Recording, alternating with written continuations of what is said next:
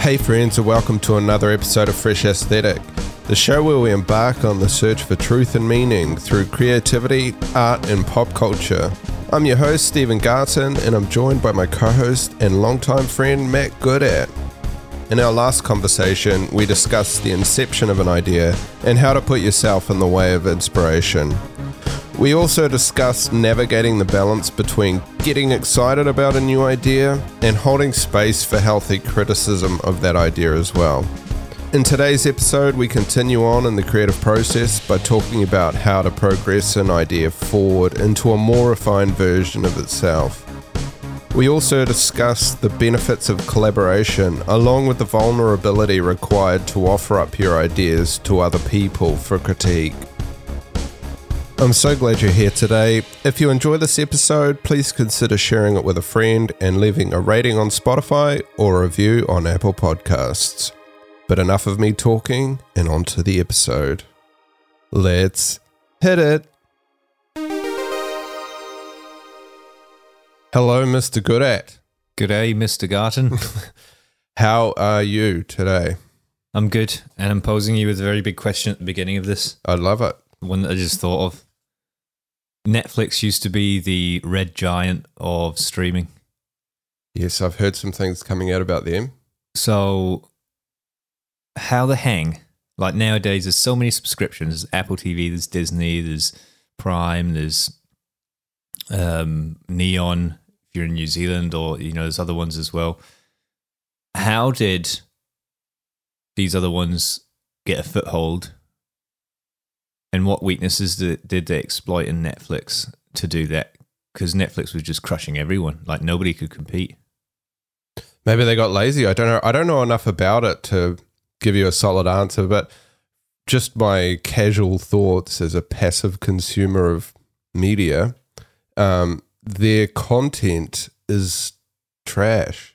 Like, the majority of their content is filler. Well, that's what it comes across like. Whereas ones like Apple TV, even Disney now are getting pretty good with just putting out banger after banger of good show.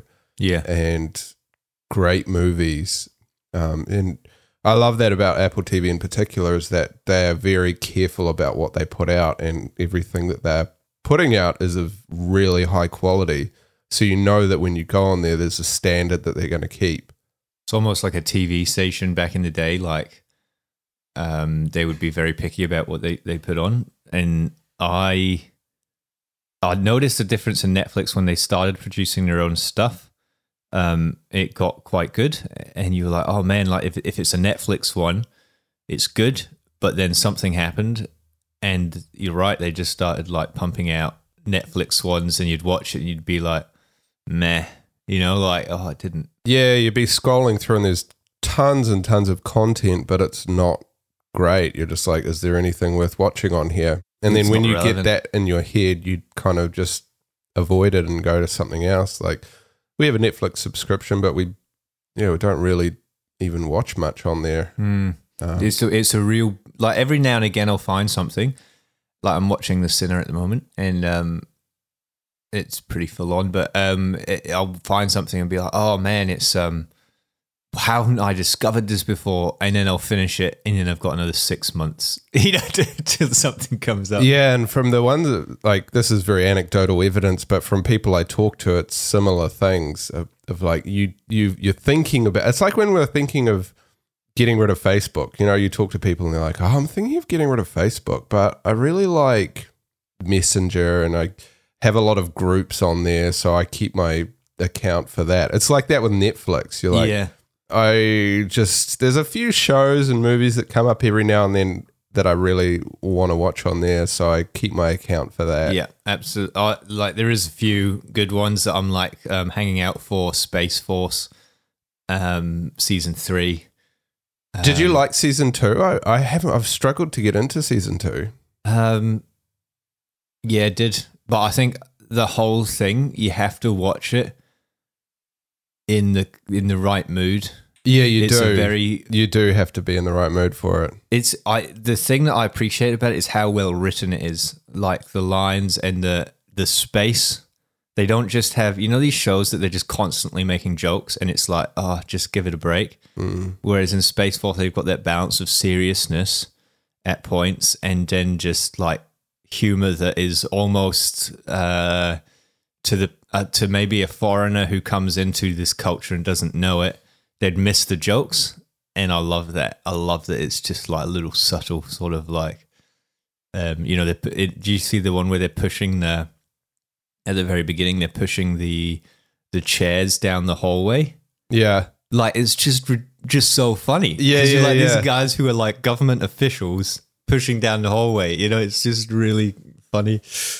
Yeah, that's good. So we're here today recording a podcast in the daytime. This is quite a change for us. We're normally recording at night. Yeah, feels like another world. I wondered how the dynamics would change. Yeah, might same. be more awake.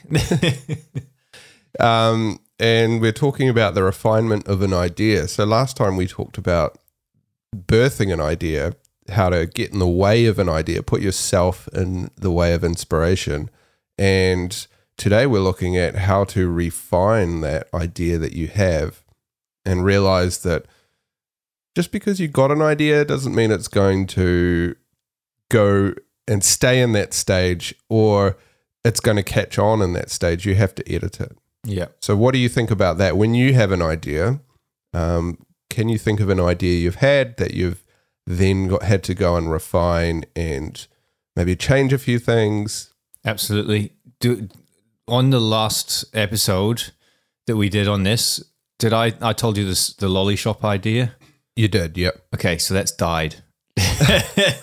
Really? So there is a lolly shop that opened up in town. Maybe they listened to this podcast. Maybe they were like, freaking let's do it. But I haven't been to it yet, but I've seen it's just been released. And it's not the same vibe as I was going for. And I think they're trying to get into a catering market more, like catering for kids' parties and weddings and things like that. But it's still a lolly shop. So there was a confirmation that I was like, oh, I was on the right track. There's a hole in the market. But can I just interject real quick here? Yeah. I just think this is funny because we're kind of an anomaly here in Whangarei. We've got this like, you don't have to stand out above the noise as much. Like, you think about in another city, right? And you're trying to open, say, a bar or a gelato shop or a lolly shop. And you're like, you wouldn't be like, oh no, somebody else has done it, therefore I can't do it. It's just struck me as you were talking, as it's like, it's very much a Whangarei thing where or a small town thing where you're like, oh, if somebody else has done it, I can't do it now. Yeah, well, it's just like, there's not a big enough population to compete. And there is enough to compete. You could compete, but you'd be like fighting, you'd be like, oh, they took one customer from me, like, oh, it's going to be a tough week this week.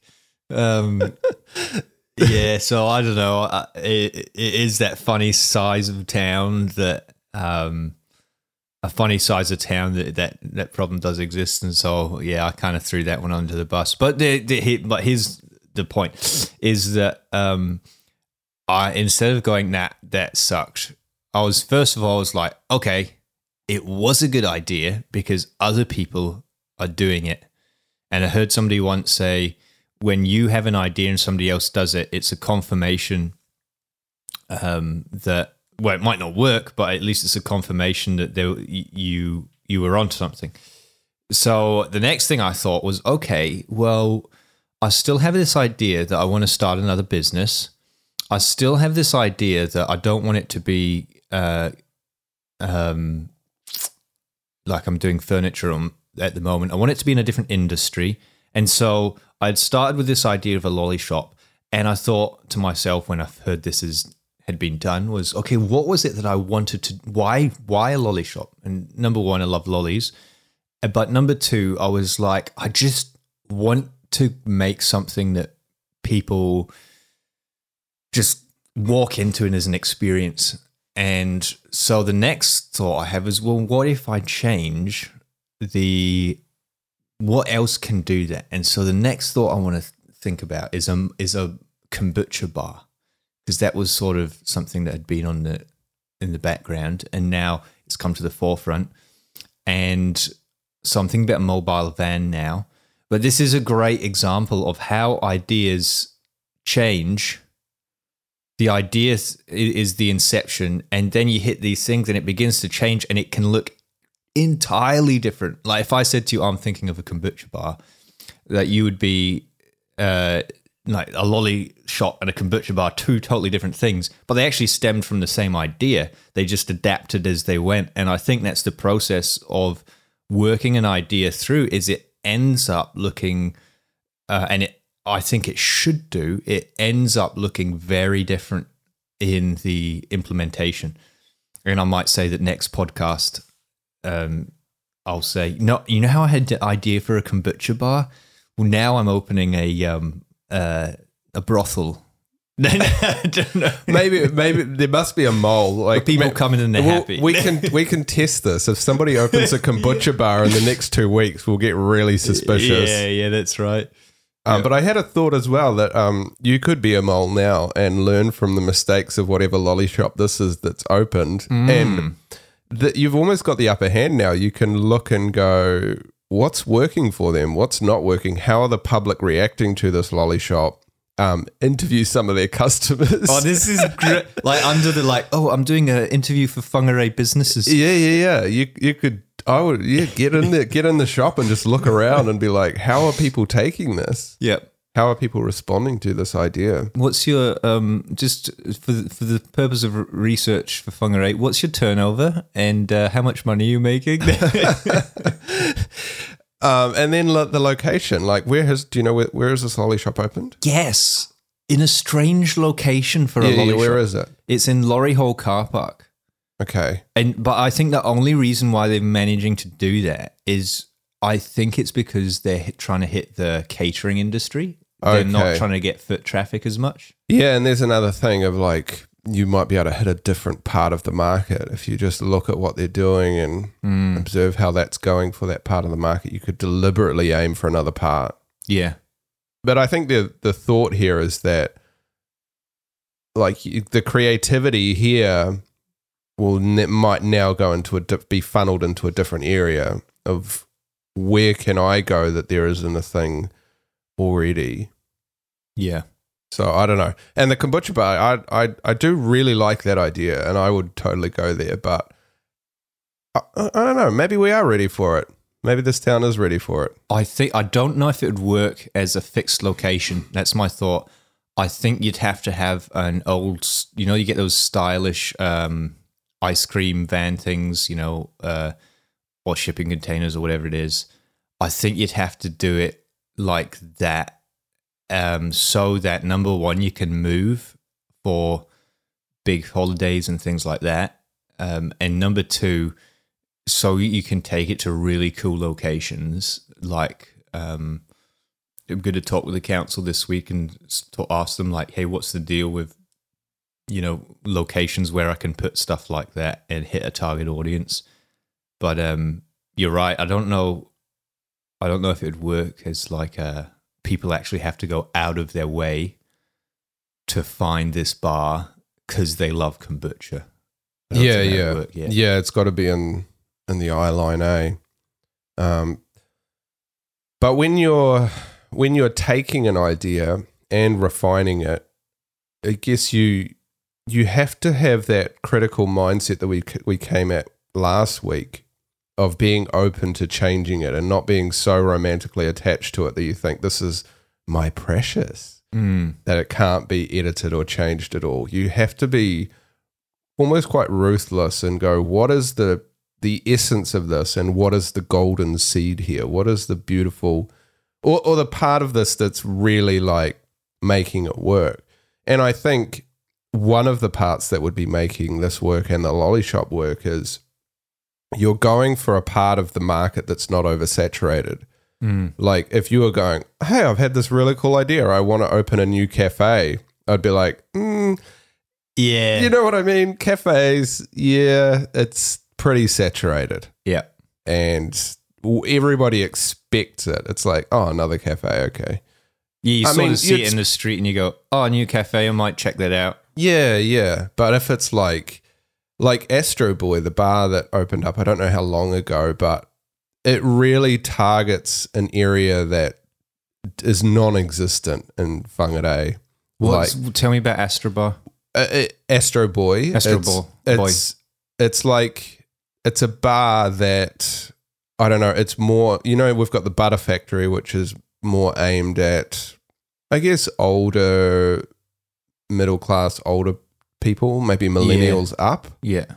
But Astro Boy is like more of an Auckland vibe where it's got, I don't know, the music is very different. There's lots of neon in there. There's the menus are an anime sort of graphic novel stylistic thing, and it's very cool. Yeah, it's very cool. See the issue with it being in Whangarei. Yeah, no, but it was cranking, like it was going off. Like, where is it? It's on Bank Street, but it's really hit a, so it's looked at what's already there, and then it's targeting something that's just completely missing, an aspect of the market that's nobody's hitting. Yeah. I'm interested to see longevity of that. I think Whangarei's population growth it's put it in a unique position that there's a gap in the market in so many places because it's grown so fast. Yeah. And good on them for taking that. I'm interested how that will work with that, because I don't know if Whangarei has quite yet got the urban street vibe. I think it surprises you. Like, I was at Loco the other night and it was absolutely going off.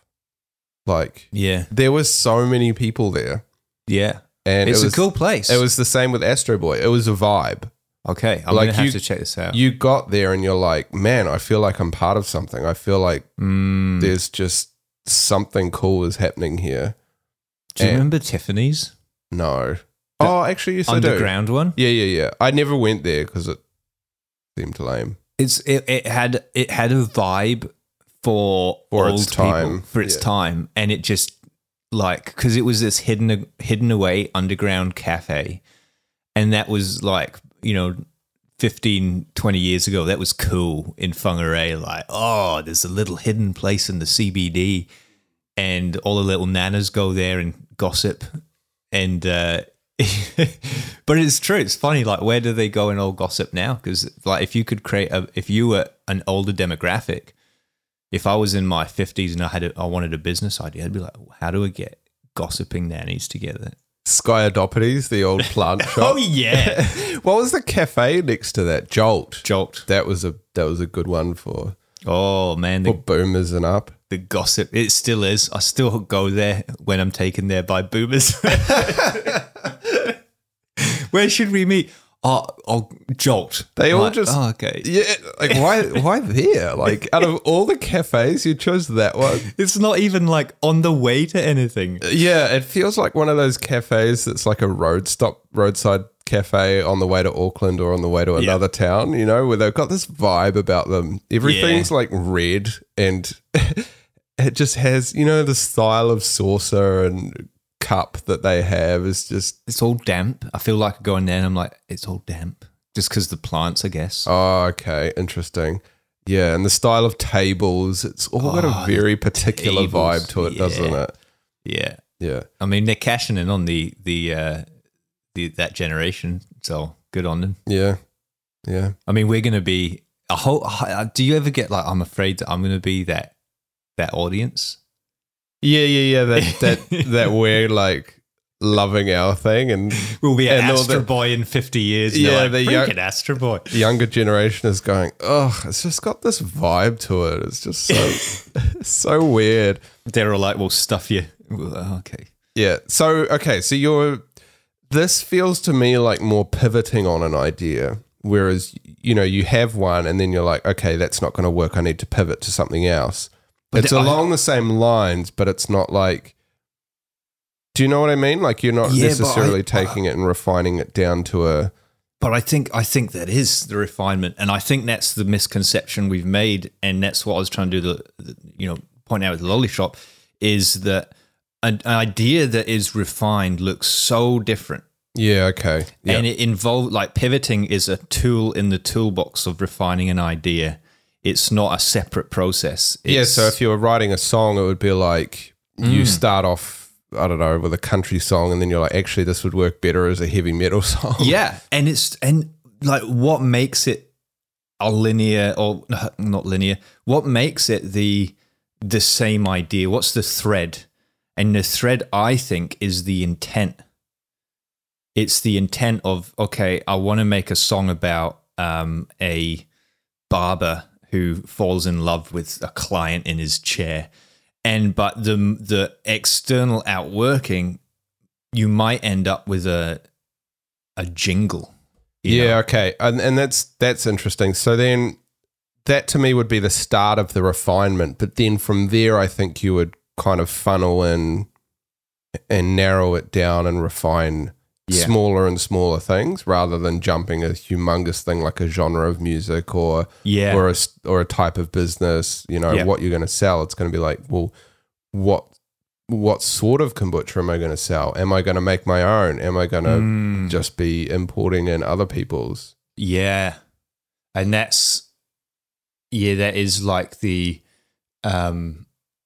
queue of questions that has to come up in an idea that you have to address one by one. And sometimes there's the inability to do it systematically, and you sort of have to do a couple at a time and go, well, look, if for example, the analogy of the barber falling in love with this person, and you've got to write a song about it. And it goes down to, okay, well,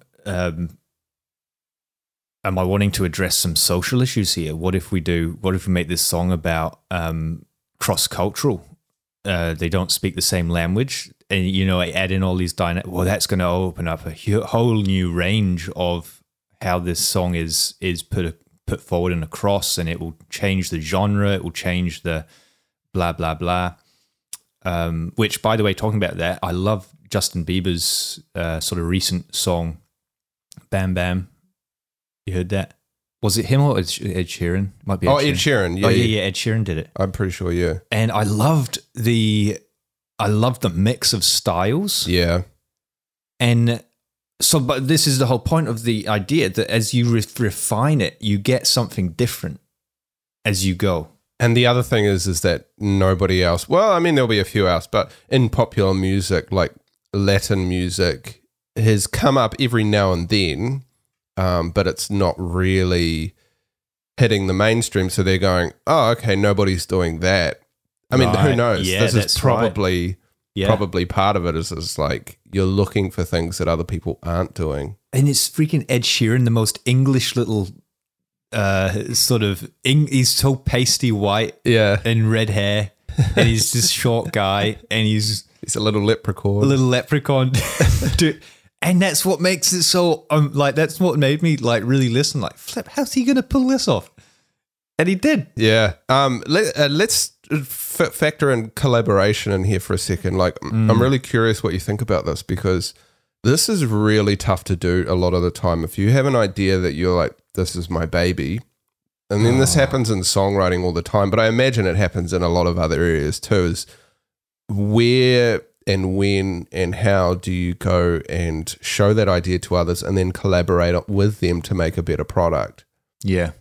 And I think it's different between the one-off, because when it's a one-off, you kind of, I think there's a bit of give and take, but when it's a consistent collaboration, like we're doing this podcast, or the first people that came to my head where this went terribly was Simon and Garfunkel, just musical geniuses of their time, and then just ended up hating each other. And a lot of it was to do with the style of where they wanted to take, and they both had ownership in this thing. And I still listen. Like, I've got some of their songs on my favorites list. So I don't know how to navigate.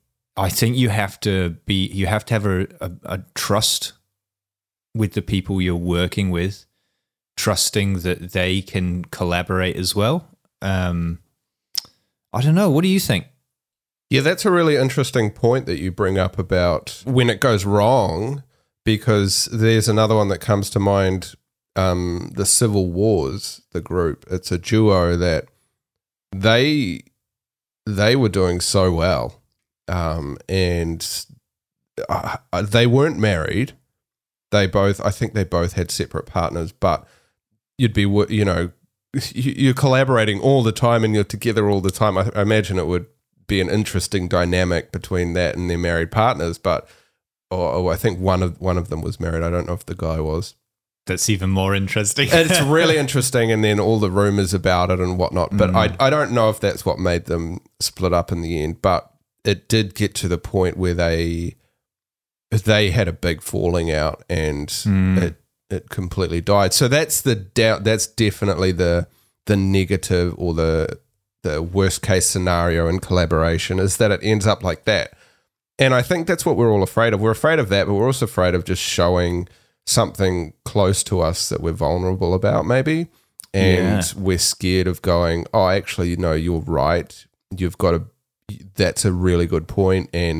Or we're scared of them saying that's actually just a terrible idea and you should just not do it. And you have to really have kind of thick skin as a creative, because that's happening all the time. Yeah. And I think, because I definitely used to be like that, and the more that I'm able to actually show my ideas to others and go, what do you think? And just be like, whatever they say is whatever they say. Take their criticism. If it's worthwhile, then take it on board. If you're like, I see what you're saying, but I'm going to do this anyway, then just do that. But I think, being open to it is really, really difficult. But I think collaborating with others often brings about a better product in the end. Yeah. But how do you find it when, because I found this, I'll share my idea with somebody and I'll ask for their feedback. They'll raise all these objections, and then I find myself trying to explain to them, no, this is what I mean. And in a sense, I become more defensive of my idea, but I'm really just trying to get across to them, no, you didn't get my idea right. You didn't feel what I felt. You didn't see what and how do you deal with that? And because that's an important part of this refinement process. It is. And the thing that you don't get when you're by yourself is the other perspectives, other people's perspectives. You can get so siloed by yourself in your own little world, thinking that your idea is amazing, and anybody who doesn't see how amazing it is just isn't as switched on or as clever as you are. And these are very much real feelings that come up when you're a creative, of like, oh, they just don't get it. Yeah. They just don't understand how brilliant this is. So you think that's quite common? Yeah, I think so. And I think it's quite important to see how it lands with somebody else. And there's the flip side of this would be, oh, you show it to one person and they go, oh, I don't really understand it. You're like, I mean, just in terms of like a sample size, that's not really a very good sample size. Like if you're doing a research project and you just did your testing on one person, that would be a terrible research project. Yeah. The research would be awful because the sample size is useless. Yeah. It doesn't, you got to have enough people that it shows a proper graph or proper results of whatever you're trying to investigate. And of course, you're not going to necessarily do that with a creative idea, but I guess what I'm saying is maybe if you had, like, you see some of these really cool songs and then you look at the songwriters and there's like 5 or 6 songwriters. Yeah. And it's one person might have just done the bridge or maybe one of the verses. And that's really, really fascinating to me, and how some of these high-end songwriters can just get out of the way and go, no, let's, do with it what you want. Yeah. And do you think then that the communication of your idea when you're putting it to other people, like, it's quite important, that phase, right? How do you do that in a way that you feel justifies and represents your idea to the best?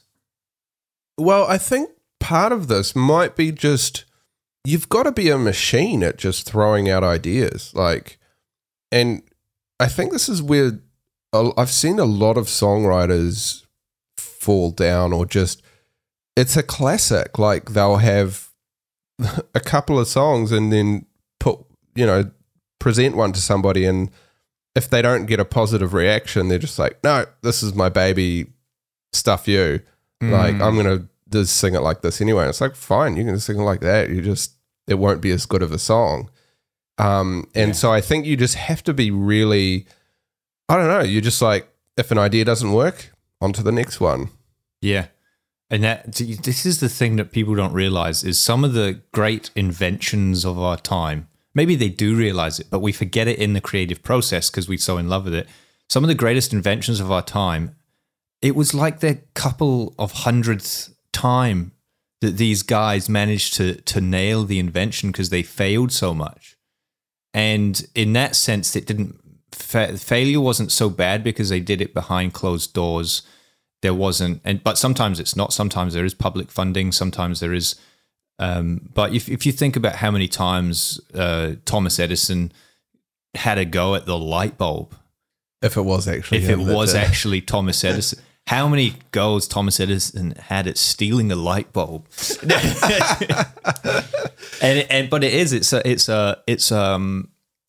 the ideas, I think, acknowledging that is a normal process to refine beyond recognition is a normal part of the process. And here, let's go deep for a second and talk about ego and how our mind attaches itself to things and goes, this is me. And I think this happens with ideas. We come up with an idea and then we're so attached to it, and our ego is so attached to it, that if somebody is denying that idea, it's like they're denying us.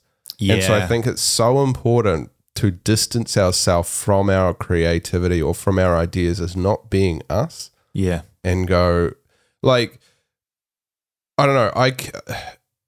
I've had this so many times, of like spending hours on like a piece of graphic design for a client, right? You spend hours on it and you just love it. You've fallen in love. You've done the unpardonable sin of falling in love with your own design. Yeah. And then you're so attached to it. You show it to the client and they're like, I don't really like it. Or maybe try it like this.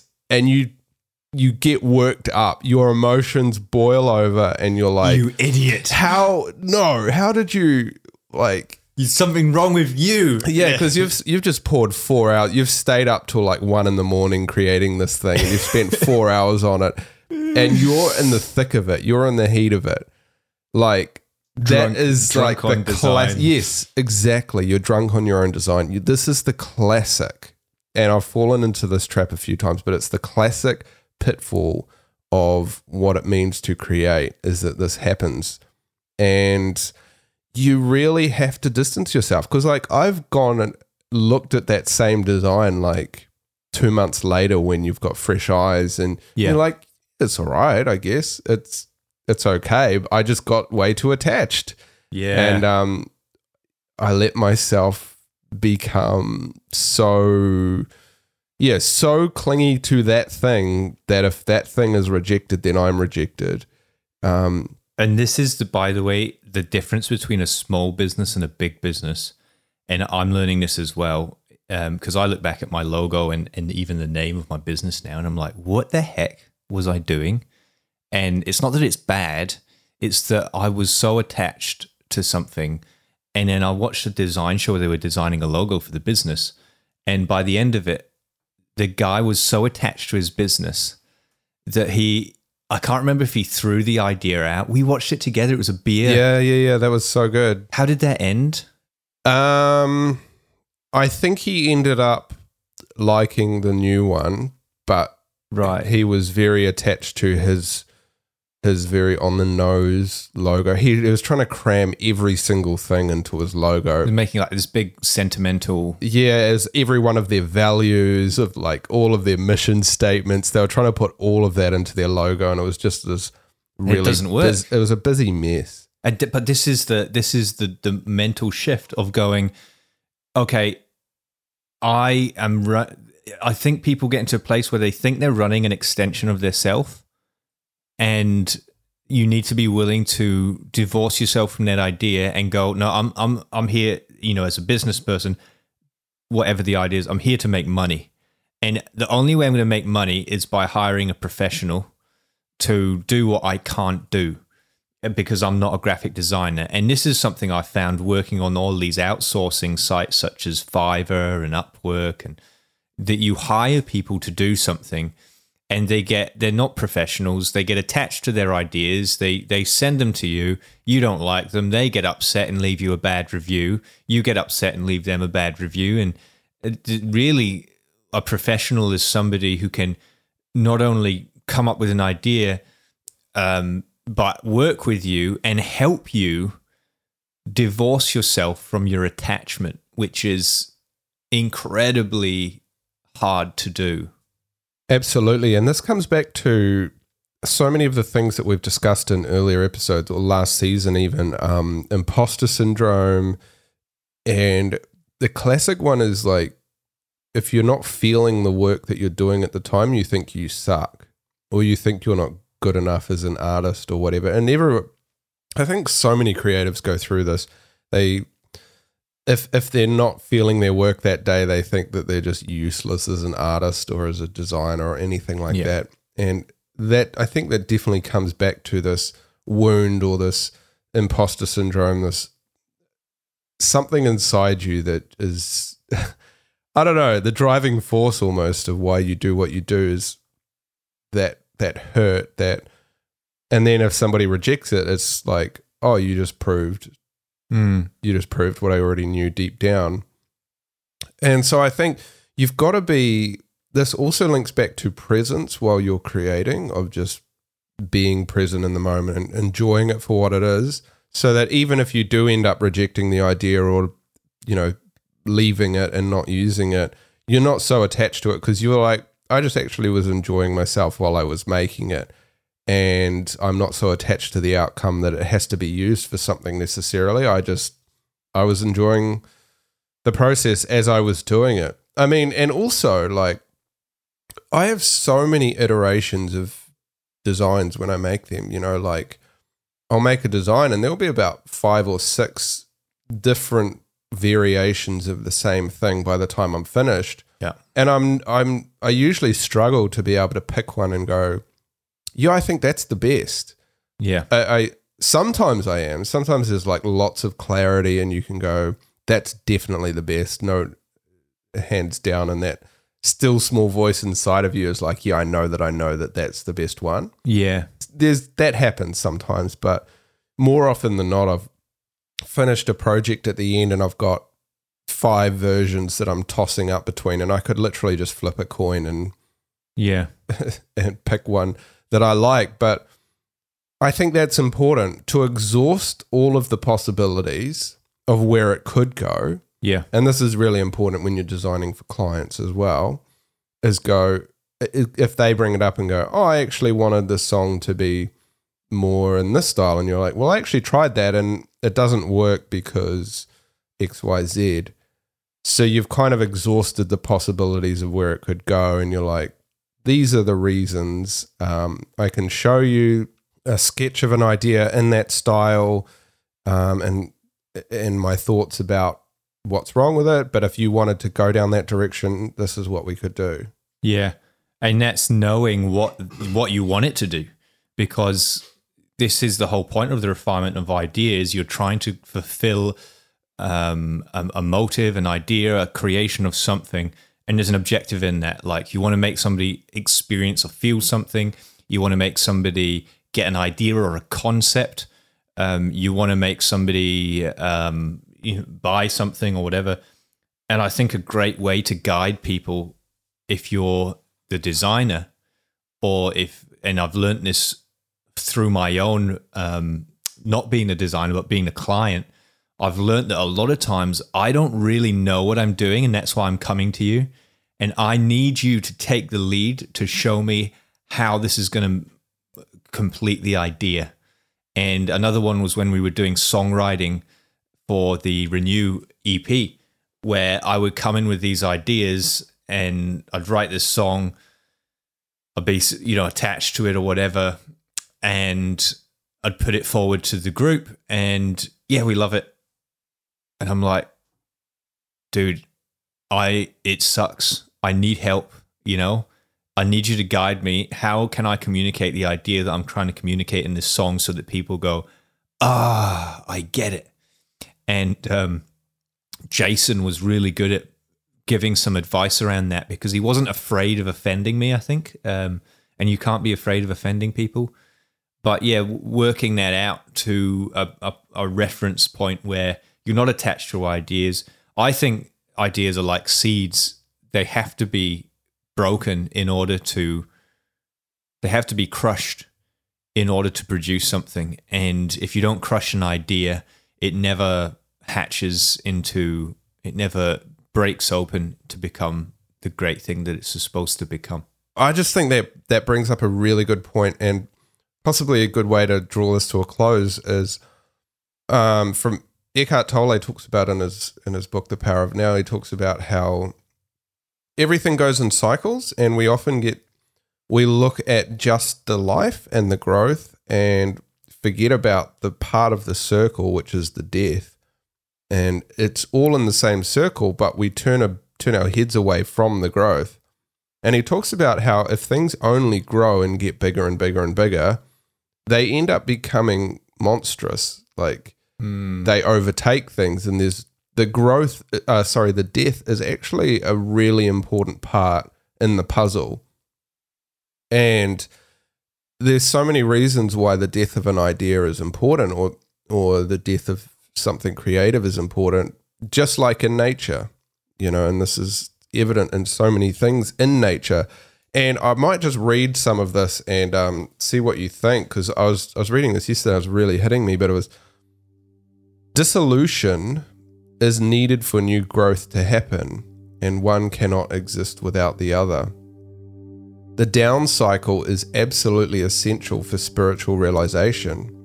You must have failed deeply on some level or experienced some deep loss or pain to be drawn to the spiritual dimension. Or perhaps your very success became empty and meaningless, and so turned out to be failure. Failure lies concealed in every success, and success in every failure.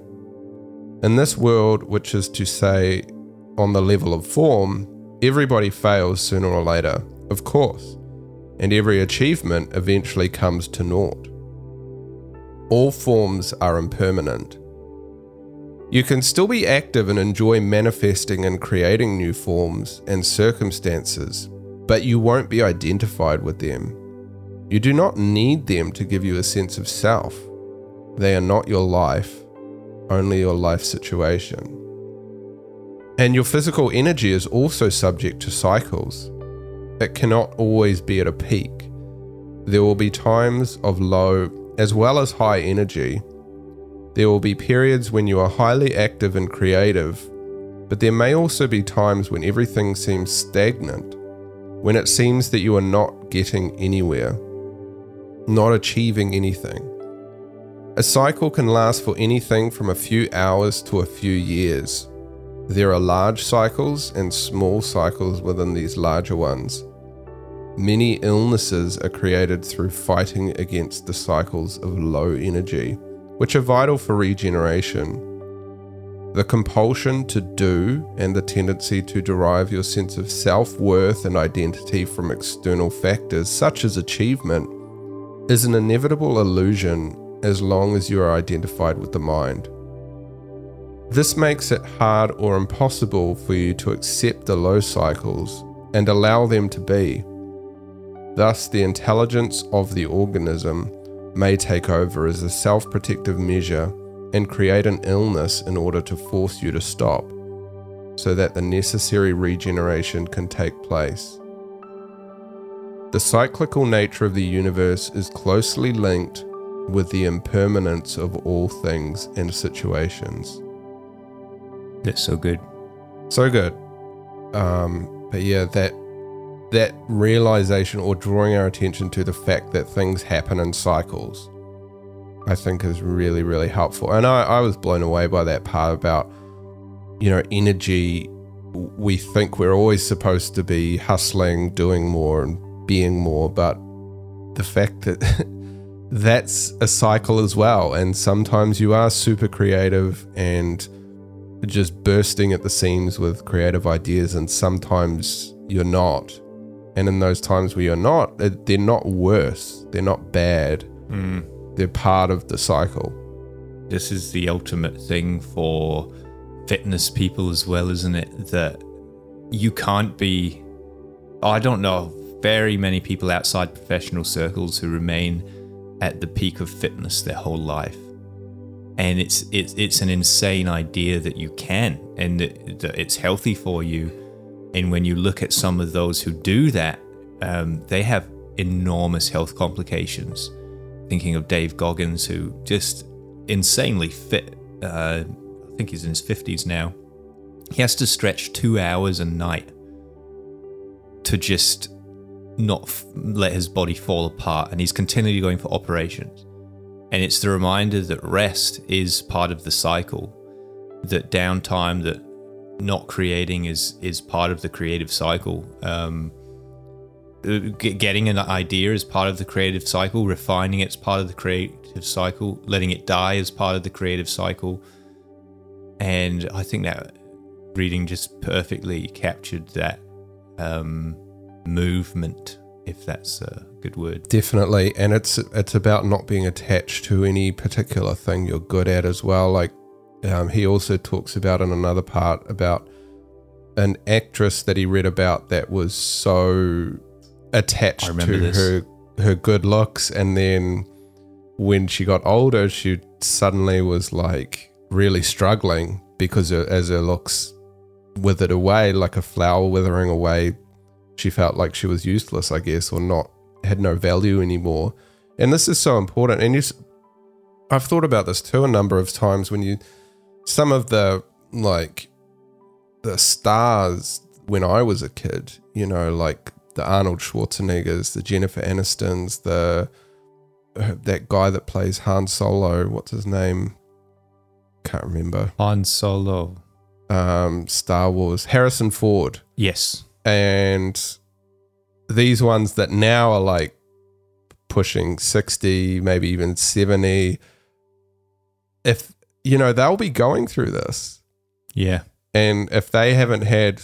I know you'll love talking about this, but Jim Carrey, he's awesome. An example of one who's actually done this well, who's like, no, it's okay. I don't need to be the star anymore. The thing about Jim Carrey that is different maybe from these other actors is he relied on his looks in a different way. He didn't need to look good. He just needed to look funny. And he's managed to detach himself from that. I wonder if it's a harder thing for especially female actresses who have built a career around looks to find their identity outside of that and turn up in sweatpants at Walmart. You know what I mean? Like, just... Yeah. It's the same you, and it doesn't matter what pictures people take of you, but every time a picture comes out of like a really... like inappropriate picture of like, oh, Britney Spears when she's, overweight or whatever. And it's like, dude, that must be hard. Yeah, definitely. And there was nothing that really, one thing that particularly showed this well was the Friends reunion that came out not too long ago. Yeah. And that was quite a shock. Like when some of those actors came in and you're like, oh my goodness. Like, it's just so bizarre seeing them so much older. It's so like normal looking. Yeah. Or some of them, this might be overweight or like haven't aged particularly well. And it's just like, man, there must be so much story and struggle that's gone on from the early success of them as teenagers or early 20s acting in this show that was such a hit. And I know one of them in particular really struggled, and I think one of them got addicted to drugs and stuff like that. And of course, I'm not here to judge. No, that's not the point here. The point is just the observation of the observation, the passing of time, the way that we get attached to things. And if you are successful like that, man, it would be so much harder. And but this is why it's so important to talk about now, is because it doesn't stop you from that happening to you. That's the thing. But it prepares you to be aware of what is happening to you as it happens. And that's a huge asset, I think. Yeah. And so when the time comes, you're able to let it go. Yeah. You're sitting there freaking out, going, it's okay to freak out, you know? Yeah. And that's a huge comfort. And you know what decisions to make, not to avoid it, but you know what decisions to make to mature in the middle of it. Yeah. Yeah, that's so good. I could talk about this for hours. Great episode. Any final thoughts about refining an idea before we close? Just don't give up. That's good. Just keep letting it become something new. Yep. And keep firing those ideas out. And sometimes it's hard. Sometimes you get knocked back by a comment or an idea that just completely bombs, but keep going, keep firing out the ideas, and don't be afraid to refine them, to change them, to show them to other people, see what they think. That's good. And let me just add this. I was told once, somebody said to me, my face, and I was like, it was real hard to take. And they're like, man, you have a lot of ideas and most of them suck. And I was like... Wait, somebody said that to you? Somebody said that to me, that you know. And I remember thinking, like, I took that on and I was like, my ideas suck. But I didn't realize that generally only you need one good idea out of 100, and that's the one that carries you. I think that's like that for everybody, but that same comment, but most people just don't risk it because it's a risk to put an idea out there, and most people are just playing it safe and relying on other people's ideas to do anything. So that's a very cowardice thing to say, because that's true for most people. Yeah, I think they said it because I don't think they said it with any malice. I think they were just trying to say, like, look, you need to rein back your ideas a little bit here.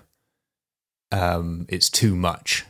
And I think I needed some tact in knowing I'm an external processor and knowing who to process around, because it overwhelms people if they're not the creative type and they're hearing you fire off 10 ideas for, you know, ways that you can spend enormous amounts of money, of their money. And, you know, that freaks people out. Yeah, that's good. And that's a good reflection on that. Because there is an element in that can definitely be taken on board and applied. So to separate that out from the harsh way that it was said is good and good learning. Well, very good. Great episode. Thanks for listening, everyone.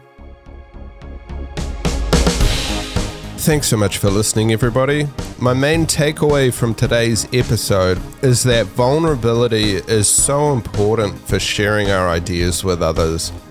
And healthy collaboration is an important part of progressing ideas and moving a creative project forward. If you'd like to support the show, head over to our Instagram page and give it a like and a follow. And if this episode helped you, then consider sharing it with a friend. Alright, I'll see you all on the next one. Keep it fresh.